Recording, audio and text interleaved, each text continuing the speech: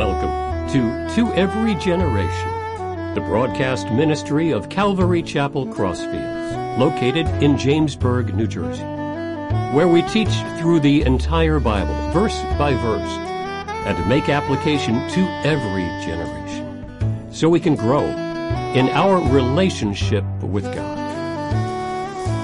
This morning we're going to be in Ezekiel 5 and 6 in the Old Testament. And the last time the message was titled The Three Signs.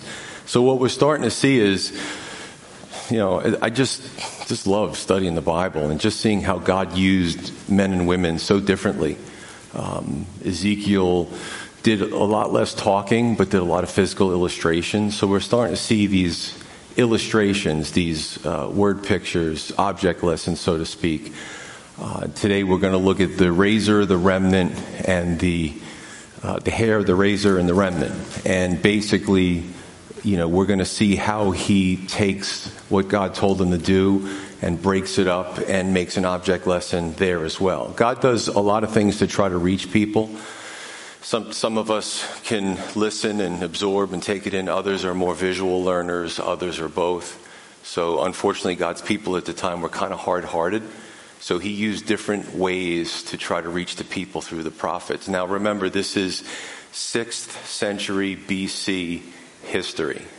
One of my homework assignments was to just maybe take an hour and just pour through ancient history, the Babylonians, the Near East, the Middle East, the Far East, how many kingdoms they had conquered. Another thing I would ask you to do is, especially today, is do a quick study on siege warfare.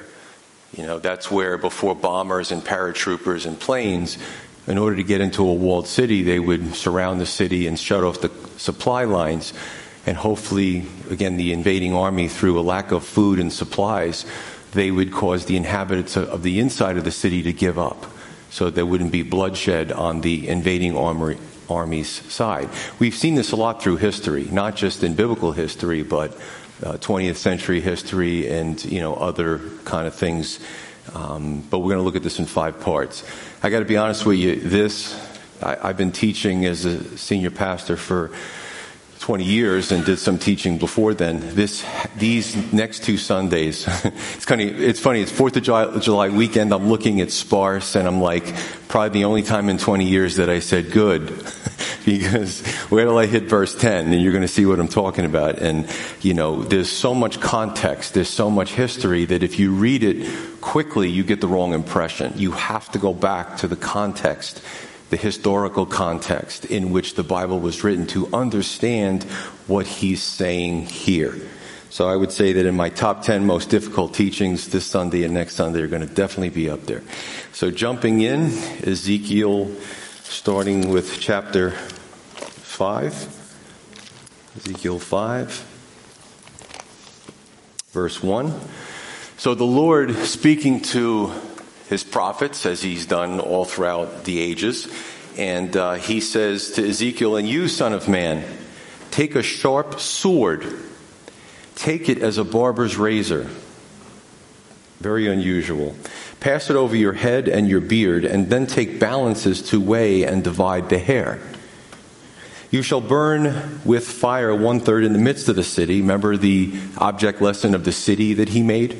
So you could see him taking a portion of that, putting it in the middle of that kind of clay illustration that represented Jerusalem, and he burns it. And again, the people are watching. The Bible tells us that the elders would come to see what he was saying so they could know how to lead the people better. "When the days of the siege are finished, then you shall take 1/3 and strike around it with the sword, and 1/3 you shall scatter in the wind. I will draw out a sword after them. You shall take a small number of them and bind them on the edge of your garment. Then take some of them again and throw them in the midst of the fire and burn them in the fire. For from there a fire will go out into all the house of Israel." So the first out of 5 is the sign of the razor and the hair.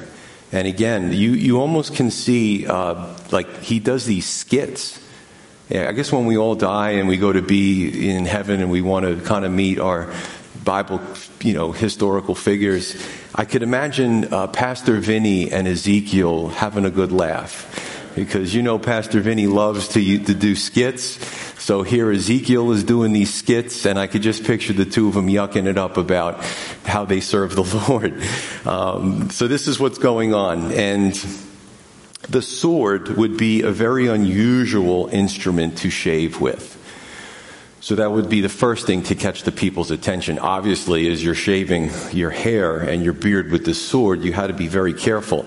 It was also very unusual for a priest, back when they had the order of priests, to shave their hair and their beard. So this would be a very strong statement. To shave your head close to bald and your face, it would be a sign of disgrace, but also for mourning, right? Remember, this is being spoken about a few years before the final siege of Jerusalem. And again, when you go into your history books, 3 major sieges of the Babylonians in the early 7th century, late 7th century BC, early 6th century BC. There were 3 times the Babylonians encamped around Jerusalem, and it was pretty bad. So Ezekiel's taken in the 2nd siege. He's prophesying about the 3rd siege. Now remember, Ezekiel is competing against the false teachers.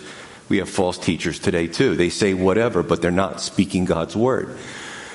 And they're saying, hey, there's not going to be a 3rd siege. God's going to come rescue us. Actually, most of them were saying Egypt's mercenaries will come rescue us. Don't worry about it. So true men and women of God will always be in conflict and competition with false teachers, because we want to stick to the truth of the Scripture, and they want to go outside of it for personal gain. 5 things happen with these piles of hair. 1/3 is burned in Jerusalem. 1/3 is struck around with the sword. 1/3 is scattered in the wind. However, there's a small amount that is kind of, in hair, when you get your hair cut and it kind of sticks to your clothing, you got to just take everything off and jump in the shower. But he's got some of these hairs are stuck to his garment, but that's what God wants. That's the 4th pile. And then a little bit of that is taken and thrown into the fire. So you see this in 5 ways these hairs are distributed. Let's jump in more. Okay. It says, thus said the Lord God, this is Jerusalem. I have set her in the midst of the nations and the countries all around her.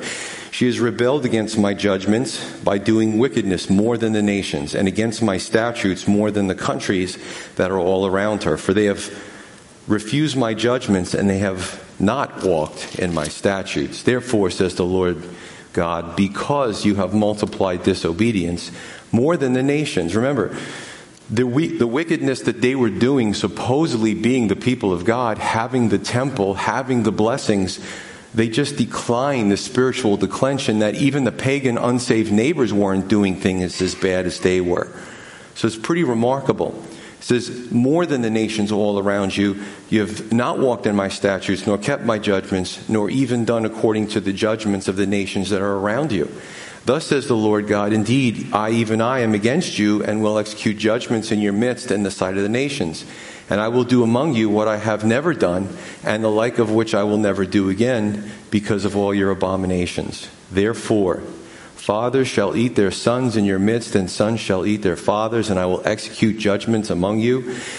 And all of you who remain I will scatter to all the winds. So I was very excited to teach Ezekiel. I've read the entire Bible a few times. I don't have every single verse memorized. And then I hit this in my studies, and I'm like, yikes, I forgot that was in there.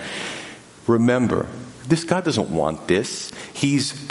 Listen, at this point in history, I'm going to go out on a limb and say, if the people had repented and stopped doing such wickedness, this would have never happened. There's still warnings going out. Remember, Ezekiel is speaking about things that haven't happened yet.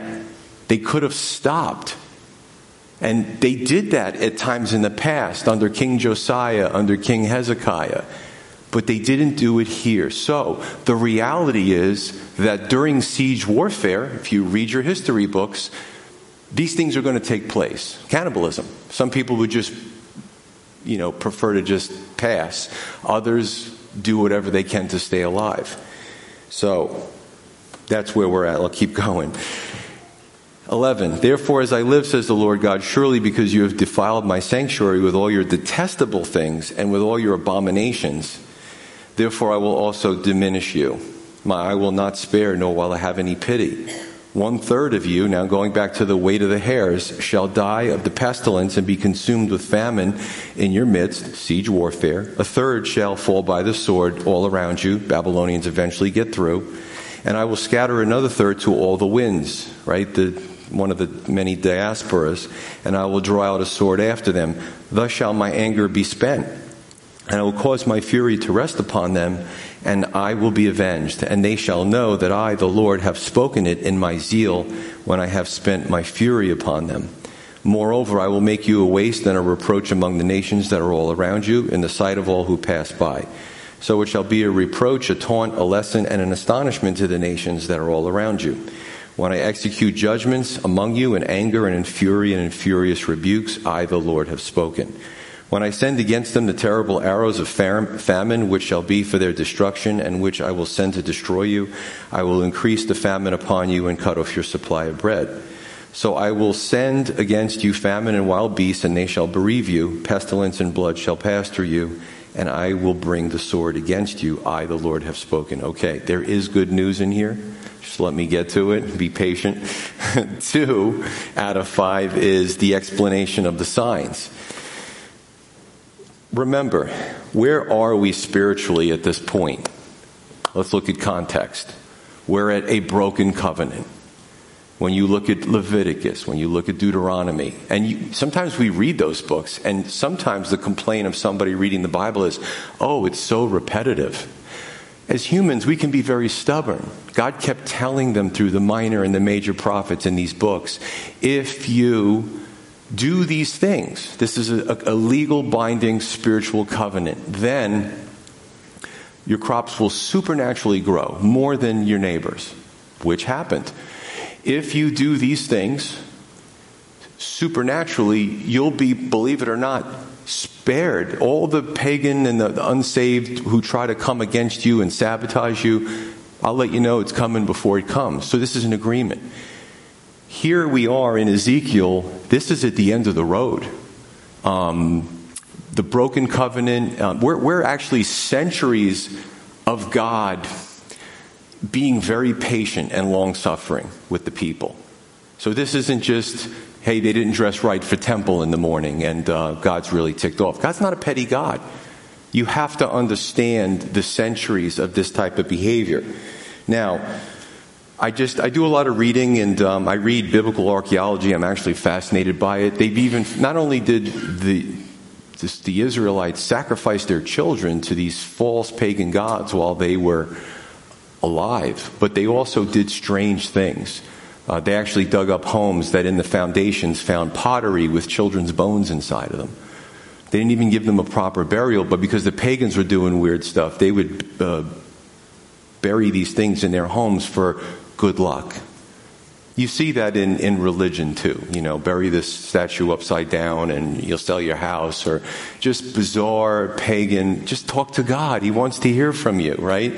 So this is not minor stuff, and God eventually had to draw back his protective hand.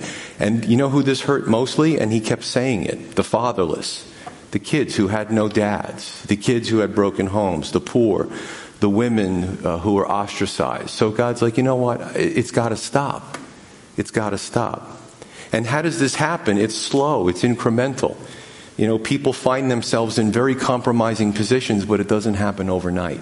The human heart is wicked. We're sinners. That's why we need a Savior. That's why we need Christ. We, even as believers, sometimes deceive ourselves to believing that something is good. Right? We trick ourselves. Our motives are wrong. And then you find yourself at the end of the line in a really bad place and say, how did I get here? But if you actually objectively look back, you can see the progression of the declension spiritually. So this didn't happen overnight. This took centuries, and it just got progressively worse. So let's look at the piles of hair. So the first third of the pile of hair was pestilence and famine as a result of siege warfare. Now remember, the Babylonian king Nebuchadnezzar, you can find him in your secular history books, he could be reasoned with. They could have said, remember, Jeremiah kept saying, he was a prophet of God, he kept saying, I know what the false teachers are telling you, but just submit to Nebuchadnezzar. Pay the the vassal state tribute. And he's not going to come in here. He's not going to hurt a hair on anybody's head. Just stop promising him you're going to do something. Then you make an alliance with the Egyptians. This is all history, right? And then he gets ticked off and he sends his soldiers. After the third time, Nebuchadnezzar had enough. He brought the supply line with his soldiers. He didn't want to send them into there because he loses soldiers in siege warfare. So, I'm kind of giving you the context, right? And the military aspect of it. So this could have been prevented, but they kept poking the bear, as the expression goes, and Nebuchadnezzar was the bear. And eventually, he was fed up. The second, third fall by the sword. Well, they send the soldiers out there, they eventually get in, and there's just a visceral hatred of the people inside the city. And again, this isn't what God wanted, right? But God warned them and warned them and warned them, and eventually it happened. God didn't want siege warfare. He didn't want it to end like this. The last third, he scattered, and you could see the exiles, whether they were taken to Babylon or just ended up outside the borders of Israel just for safety. So from the land of milk and honey, they ended up scattered to become like Bedouins or wanderers, never having any peace of mind to settle anywhere because they squandered their blessings. And in addition to that, in verse 4, even the little tiny pieces of hair. I'm going to get to the best part. I'm going to save that for last. But the little pieces that were burned again, which was the Israelites who survived the siege, and they were left with a burnt down Jerusalem, problems with their neighbors and stuff like that. So this stuff is amazing. That it's just to incredible accuracy. It's predicted. Verse 17, beasts, different Bible scholars for some extraneous issues, they have different interpretations, which I'm fine with. Some people think that the beasts that he was speaking about sending was the Babylonians were like brute beasts spiritually. You can also look at how the ecosystem gets destroyed in times of warfare. As a matter of fact, I don't know if you know this, but in World War II, the Germans were going east and the Russians were going west, and there was this kind of back and forth, and there was a huge actual rabies outbreak because with the war and every time they invaded and they sent off the bombs, the animals were just scattered all over the place. So there was an incredible outbreak of rabies. And I think it was in Russia. There was a rat problem, through all the wars. That the rats were opportunists, right? So the beasts, right? And you can see this in many different layers. Much of the anger of the Lord had to do with the fact that the Israel was put there. If you look at a map of Israel, to show the pagan world, the polytheist, the monotheistic God. So not only did they not do that aggregately, but they also did worse than their surrounding neighbors. They should have known better. Now, don't get me wrong, there were good people. And we read a lot of incredible Bible stories of many people and pagans and stuff getting saved and understanding the true God. Right? We see that even with Jonah, grudgingly going to the Ninevites and they proclaim a fast. And these hardcore, rough people give their heart to the Lord. So you see this all throughout Scripture. But the problem was the power structure in Israel. Right? And isn't that always the problem? You ever notice that, I kind of see this with our own country. Why do some people want to get to the top? Why do they want to be in power? Why do they want to head certain agencies? Because maybe they like the way it feels. We're seeing in our country an ungodly takeover in many positions of people who just want power. Right? The culture's decadent. The power structure's decadent. God had enough. So, I don't know what's going to happen with our country, but the more this country pushes God out, pushes the Lord out, we're going to see a power vacuum. And the power vacuum is going to suck in the wrong type of people. Where is that going to leave the United States? I don't know. So God's put in a tough position, right? But He's God. He can handle it. They break His covenant. Remember, God still wants all these pagan nations to be saved. He wants a relationship with them too. So does He show the pagans that He can go back on His word? No. Does he just keep letting, the southern kingdom of Judah, the Israelites, does he just keep letting them thwart the Babylonians and commit these atrocities? We're actually going to see next Sunday some of the details of the atrocities they had committed. And even in the temple, the images, the demonic images that were set up in God's house, right? I think the worst type of thing that we can see in our culture is clergy abuse. I'm just going to go there. When you read about these stories about the lawsuits and the investigations of things that happen in a house of God, what kind of person does that? Do you have no fear of God when you're supposed to be representing Him? Has anything changed in thousands of years? This was written 2,500 years ago, and we can still see applications today. And people do this. They read this and go, well, how could a loving God... But they're the same people that say, I see injustice. There's no justice. You can't have it both ways. If you don't like injustice and God brings justice, that's too harsh. Well, which is it? Which side are you on? Right? Jesus spoke about this with John the Baptist and Jesus. They came very different in different ways and manners. And people do that in their culture today. They criticize God. Well, he ignores this, but then when he deals with it, they go, "Well, that was too harsh." Well, what do? Do you want to be? Do you want to fill out an application online to be God's counselor? His PR person? Come on, So God is long suffering, but eventually He has to deal with these issues. This is interesting. The Bible tells us that 1 Peter 4 tells us that judgment starts with the house of God, with us. Warren Wiersbe said about Ephesus, the church of Ephesus, in Revelation, he said, quote, Jesus warned the church of Ephesus that if they refused to repent, they would lose their light. Religious hypocrisy to the max. You better knock it off, because God is not going to be mocked. Listen, there are some that refuse to come to God because of His representatives, whether it's clergy or just people sitting in the pews. And I've heard stories over the years. I actually took over a church. This church is very different. 20 years ago, I was still a police officer, and the former pastor had to leave, not for good reasons. So I was given the probationary period and eventually the permanent position. And he had cultivated a lot of bad people in the church. Thank God I look out at this church and 20 years later it's so different. But the church was so bad that I was considering quitting. And I'm like, where do these people come from? And there's a lot of good people that are still here. But after service, I would go home, put on my uniform. I was a police officer, put on my gun belt, and gleefully get into the police car and wait for the calls to come over the radios about a robbery or whatever. I actually found comfort dealing with the unsaved world and even the criminal element. I'm like, these people treat me better than some in the church.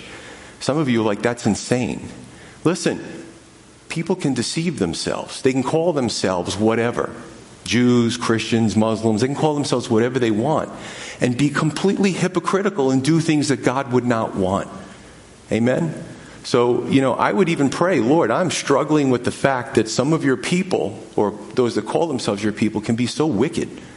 And they weren't even trying to kill me, you know what I'm saying? So imagine this situation. And listen, there's churches in the area. Some of you have told me stories about just dysfunctional churches where horrible things are happening, but God's word's not getting out. What happens when a new person walks in? Do they see love in the church? Do they feel welcomed? Or do they go, man, I never want to step foot in a church again? So I don't know about you, but I'm good with this scripture. I really am. I like that God is long-suffering, but then He eventually deals with wickedness, no matter who's committing it. The prophet Jeremiah, here's another thing. I love history. So the prophet Jeremiah is telling the Israelites in the southern kingdom, I know what the false prophets are telling you, but I am a prophet of God, and you have to stop repelling the Babylonians. Just do what they ask you to do, and God will get you through this. So they beat him up, they threw him in a cistern, they left him without food and water. Do you know that when the Babylonians came in, these brute beasts, ungodly people, that the generals found Jeremiah and oh, they knew he was a prophet of God. Word gets around. And they actually said to Jeremiah, they cleaned him up, they gave him food and said, listen, you can stay here in Jerusalem if you like, or you can go to Babylon. Whatever you want, Jeremiah, we'll take care of you. So the pagans, warriors, soldiers treated him better than his own people. So I don't think I have to beat a dead horse with this point, but you get the picture, don't you?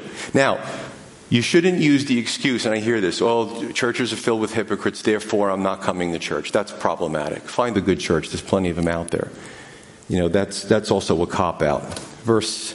Chapter 6, 1 through 7. Now the word of the Lord came to me, saying, Son of man, set your face toward the mountains of Israel. So we're going outside the city now. God, he's got a problem with the city. He's also got a problem with the suburbs. He's going to deal with wickedness everywhere, right? And prophesy against them and say, O mountains of Israel, hear the word of the Lord.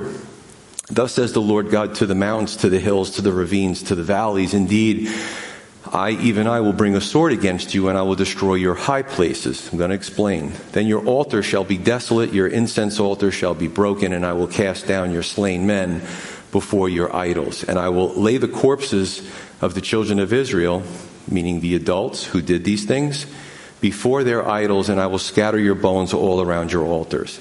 And in all your dwelling places, the city shall be laid waste, and the high places shall be desolate, so that your altars may be laid waste and made desolate, your idols may be broken and made to cease, to stop. Your incense altars may be cut down, and your works may be abolished. The slain shall fall in your midst. You shall know that I am the Lord. Again, 3 out of 5. The destruction of the high places. Now, this is the place where the Israelites forsook God and put up these weird, freakish, animal-like, hybrid people, just these demonic things, and they started worshiping them. So what happened? Babylonians come in. They also destroy the places of idolatry and the worshipers. Anybody who's around there worshiping? This is interesting. And this is what happens when you get yourself into trouble. You don't realize how bad the trouble is that you're getting into. Because I love history so much, there was a pagan superstition in these days, and there still is to some extent. When you're conquering a people, you need to destroy their gods and goddesses and the worshipers you've conquered. Interesting, isn't it? So they wanted to make sure that, because they were pagans too, they didn't know the real God, they wanted to make sure that they could destroy the sites and the people worshiping them so they couldn't summon those gods and goddesses anymore and drive the Babylonians out. Isn't that interesting? So had the nation been worshiping the true God, that wouldn't have happened either. That wouldn't have happened either. So in a strange twist of fate, Babylon became an instrument of judgment or consequences. So God says, I will do, but he's basically saying judgment is going to come, and it would come through the Babylonians. And you see sometimes in the scripture where God speaks about a leader, whether it be, I believe, Cyrus the Persian and other leaders were spoken about in the scripture. And he said, I will use them as my instrument, right? So Cyrus was a conqueror, etc., and you can see that sometime later in history. So we're before that. So the pagans figured this out. I don't know if I'm fascinated by this. The pagans figured out this, and we see this all throughout the Bible. We're trying to get in. We want to conquer these people. We just can't do it. Well, and this was a former time period. When the Israelites who were trying to conquer are worshiping their God, there's almost like a force field. We can't get in. And when we do, our armies eventually fight with each other. This is history. They also figured out give them a little time. When the Israelites turn their back on their God, they become weak. It's almost like the Samson complex, isn't it? In a spiritual sense. And then we'll go in and we'll destroy them. So, in a way, there was a witness to the pagan gods that the true God really existed. Because this is what they figured out in their minds. Because they're strategists, aren't they? They're armies. They figured this stuff out. Just give them some time. Let's send in some people that'll come in and introduce these weird cults and doctrines. We'll weaken them spiritually, and then we'll come in. And that's exactly what they did. there is so much more than what I'm reading to you right now. Now, for you guys, it's a learning curve. It's my job to do the research. But for the people back then, they knew. Whether it was the Babylonians or the Israelites, they totally got this stuff. This is just so deep. I could be up here by myself, I just love history. I love just proving the Bible through history. All right, where was I? It's fun. Okay. Isn't it amazing that sometimes the ungodly can come to a better conclusion than believers who've lost their way? Right? Don't we see this in reality? If you've lived long enough, you've seen this. Ironically enough, the pagans knew that the true God existed. That's why when they broke in, they took such good care of Jeremiah, because what? They knew he was the real deal. Let's find the real prophets, whatever you guys want, where everything else is destroyed. God will get salvation to the unsaved world, whether with us or without us. And folks, when I get to the part about the remnant, we should desire to be the remnant. I'm going to get to that. Verse 8, continuing on, he says, I'm going to go to 11, because I'm going to take this, I'm going to juxtapose the later scriptures earlier, because I want to leave on a high note. All right, so don't turn off the computer yet. We're going to get to the high note. So skipping 8 through 10, I'm going to come back to. Thus says the Lord God, pound your fists and stamp your feet, and say, alas, for all the evil abominations of the house of Israel. For they shall fall by the sword, by famine and pestilence. You know what's interesting about this? The ones who their hearts were softened by Ezekiel's words, they became the little hairs on the hem of the garment. So there were people who were listening and who said, listen, I don't care what the king is doing. I don't care what his spiritual advisors are doing. I'm listening to Jeremiah and Ezekiel, and you know what? They were spared. They became the remnant. Be the remnant. 12, he who is far off shall die by the pestilence, he who is near shall fall by the sword, and he who remains and is besieged shall die by the famine. Thus will I spend my fury upon them. Then you shall know that I am the Lord. When their slain men are among their idols, all around their altars, and every high hill, on the mountaintops, under every green tree, under every thick oak, wherever they offered sweet incense to all their idols. So I will stretch out my hand against them and make the land desolate, yes, more desolate than the wilderness towards Diblah, in all their habitations. Then they shall know that I am the Lord. So 4 out of 5 this is desolation of the land. This is common sense, so I don't really have to describe much of this, but I just want to say this, that if somebody is listening or somebody's here, if you've strayed from God, come back. Come back. Before I was a Christian, or when I was a Christian and I did some dumb things and made choices and I got myself in a bind, you know what? I look back and I'm like, I did that to myself. God wasn't punishing me. I strayed from him. And you lose that spiritual protection when you stray from him. Here, it's so bad that God has to give them the details of the future if they go and they take that path. Last few verses, 8 through 10. Yet I will leave a remnant, so that you may have some who escape the sword among the nations when you are scattered throughout the countries. Then those of you who escape will remember me among the nations where they are carried captive, because I was crushed by their adulterous heart. So not only did God have a legal binding agreement, covenant with the people, and this was a precursor to Jesus Christ, but he also looked at them spiritually as he was the groom and they were the bride. He loved his people. And they committed what you would say is a spiritual adultery multiple times, over and over and over again, which has departed from me. And by their eyes which play the harlot after their idols, they will loathe themselves for all the evils which they committed and all their abominations. And they shall know that I am the Lord, and that I have not said in vain that I would bring this calamity upon them. 5 out of 5 is salvation of the remnant. What is the remnant? The Hebrew word is yothor. If you actually look at it in the lexicon, it almost seems like a paradox or an inconsistency. So yothor means a residue. A residue. Well, you know that word.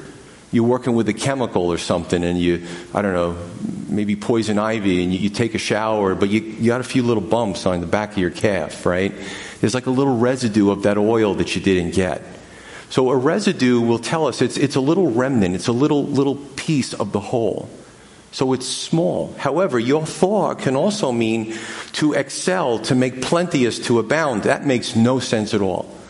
Because a residue is small. But check this out. What God did was He made the remnant abound. He made them plenteous. Yes, they are few. You know, when Jesus walked the earth, He spent a lot of His time with the few, not with the many.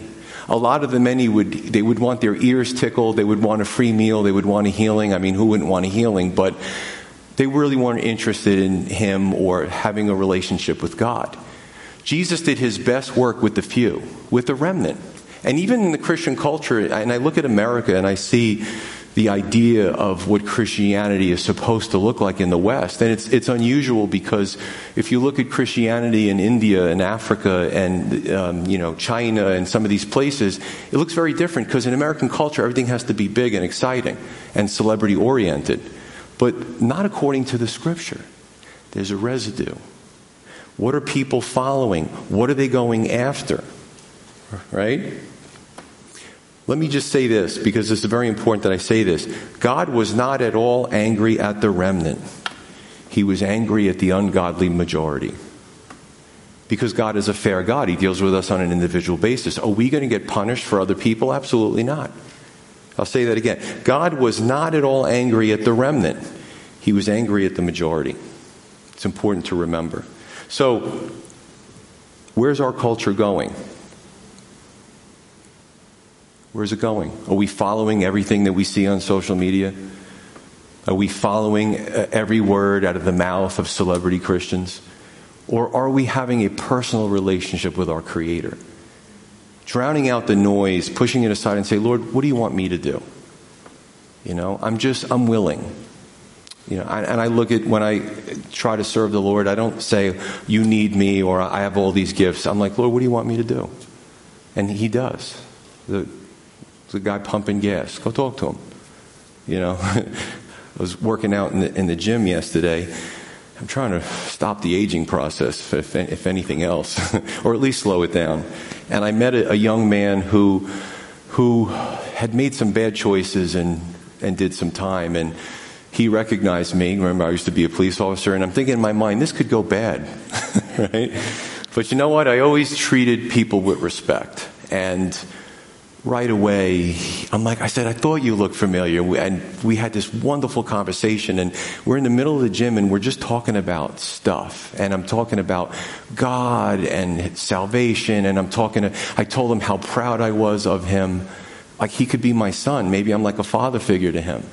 And what a great experience. I don't even remember what I was doing in the gym, but that made my day. And that was small. But to him, I bet you that had a huge impact. You know, I think we have to get out of the mindset that we have to do what all the celebrity people are doing. We have to do what the big movements are doing. No, we don't. We just have to be the remnant. Maybe God wants you to minister to that one person. You know, whether it's an elderly person who's struggling with loneliness or fear. You know, or the person who is behind the checkout counter and they just seem like they're depressed, like they're lost. And everyone's just throwing their food at them and their credit card and they're on their phones. And you actually have a conversation with them. Probably if there's 20 people behind you, you should probably do it another time. But that'll probably cause them more stress. But do you see where I'm going with this? The remnant. Right? The remnant gets stuff done. It was the remnant that came back from Babylon. Many of the people got comfortable. Oh, we don't want to go to Babylon. Oh, the Babylonians are horrible people. They get deported or expatriated. Then they're like, oh, well, we can adopt their ways, their gods, their culture. The gods thing is a problem. The culture's not. And then when God said, all right, it's time to come back and rebuild Jerusalem. No way, man. We're comfortable in Babylon. That's in the Scripture too. God's like, no, I need a handful of people to come back. And many of them were like, we're good here. We don't want to go back to Jerusalem. But He took that remnant 70 years later, and they came back and they rebuilt the city. They rebuilt the walls. They cleaned up all the debris. Awesome. And sometimes I look out at this world, and even as believers sometimes we can get frustrated by what we see on the evening news or social media, and we tend to complain. But what are we doing about it? And I got to ask myself that. Turn off the television. Go do something. Go make a difference in somebody's life. Right? That's the beautiful thing about the Scripture.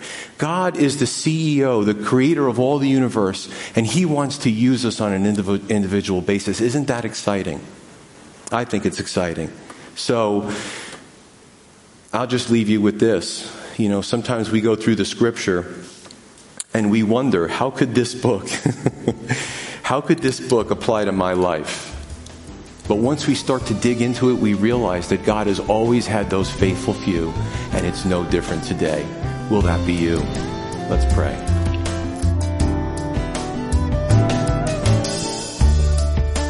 You've been listening to Every Generation from Calvary Chapel Crossfields. We meet for Bible study Wednesdays at 7 p.m. and Sunday service begins at 10:30 a.m. On Sundays, we have children's church for all ages, in addition to infant and nursery care.